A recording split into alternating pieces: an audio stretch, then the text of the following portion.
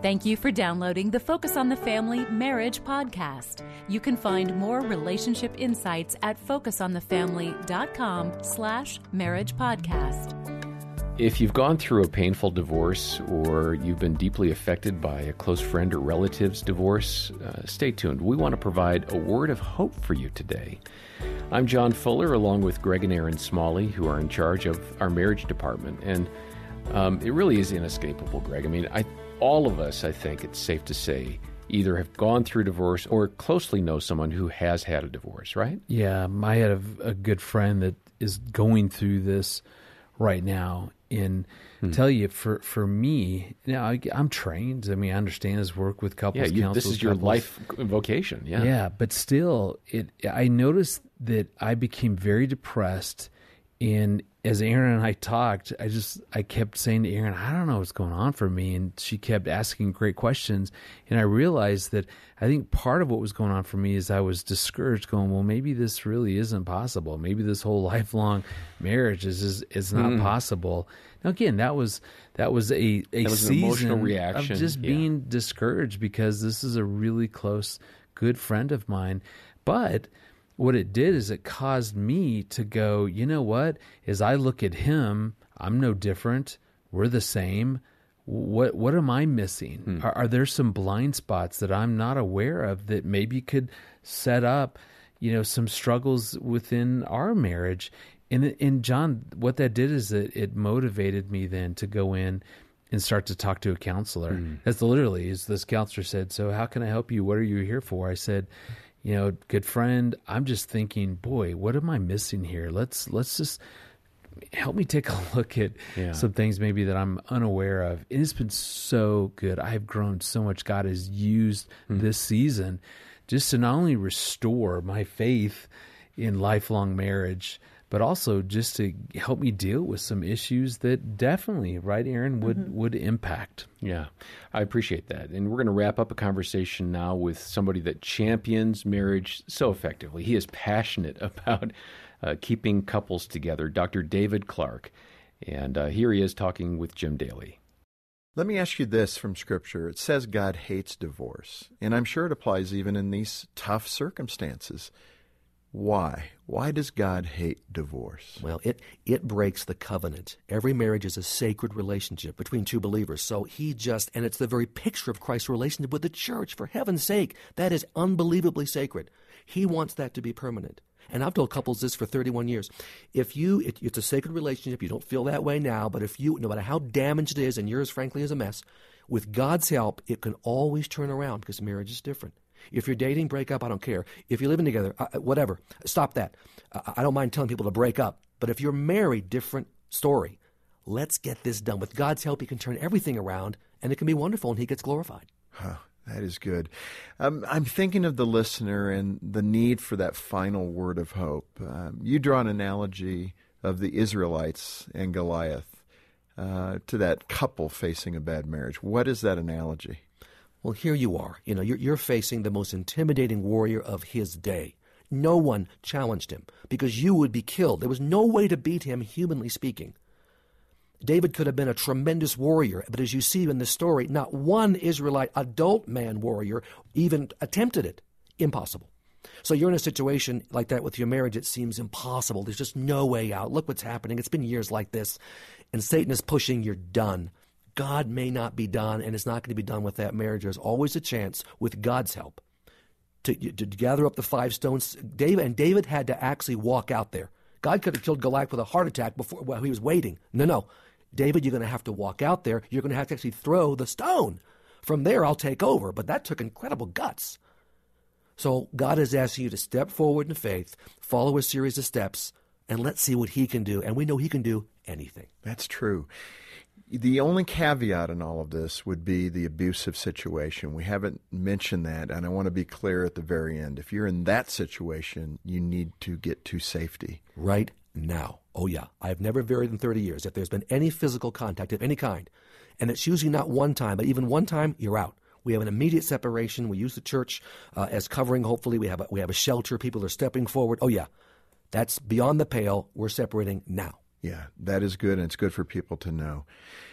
David, this has been so strong. Thank you so much for being with us. Well, thank you, and for having the courage to do this. I'm telling you, it's tough stuff.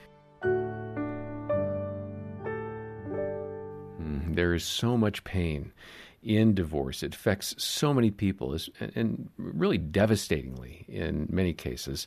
Erin, you've, I'm sure, counseled plenty of couples who you tried to help their marriage. It didn't work. What do you say to the spouse who maybe felt like, I wanted it to work, but it just didn't? Mm-hmm. So discouraging. And I have heard that the pain that one experiences going through divorce is worse than the death of a spouse. Now, not to compare, but that tells me how deep is that this because pain there's is. Closure death has closure, Yes. and divorce, every season brings some remembrance of the marriage that was. In the reminder that I was rejected, I was abandoned, that connection, that deep, deep attachment that was built was severed and cut. And that's heartbreaking.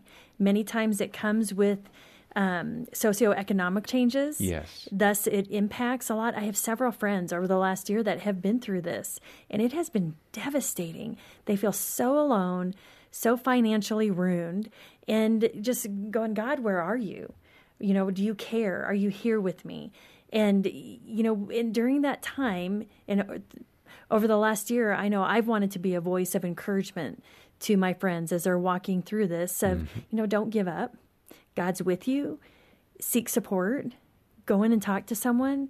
Be a part of a divorce recovery network or group.